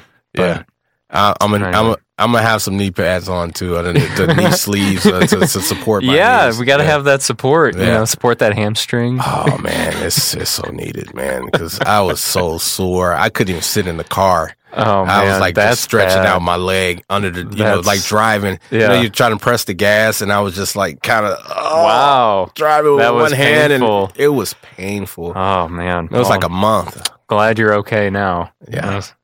But real quick, before we close out, where can people? I know you have an Apply Pressure Facebook page, right? Yeah. So how can people, find you online, or if maybe they want you to be involved in an event that they're doing, or whatever it is? How can people contact you? So my Facebook page is not private, but is public. So. Anyone can send me a friend request. Look for Derek Grant. Derek Grant is no, funny names. My profile picture actually is Robin Williams. Oh yes, that's right. I noticed that the other day. It's a picture of Robin Williams. I was a big fan of him. Just side note. I love Robin Williams. And he was a person that took his life on suicide. So, but great guy. But I do have a Facebook page, Apply Pressure to Brand. You can add that, and then you can send a message on there. I typically respond, right away. And if you want me to do an event, I've done events where you want my brand or, the brand to be a part of it, shirts or something like that. Just message me on the page, the Facebook page. I used to have a website. The website fees are kind of they can be high. Yeah, especially if you're like running a store on them or anything like that. Yeah. So I don't have the actual website for ordering anything like that, but you can go to the Facebook page and message me on there, and I will take your order and however you want to do, hoodie, t-shirt, hat. I love your jacket. Thank you. Yeah, it's like a Letterman jacket, right? I think that's what they call those style of jackets. Letterman. Right? Letterman jacket, and it's got your logo on it. Yeah. I love that. I have these as well. I think up to 2X sizes. Okay. Men and women. Yeah. And I've been so terrible.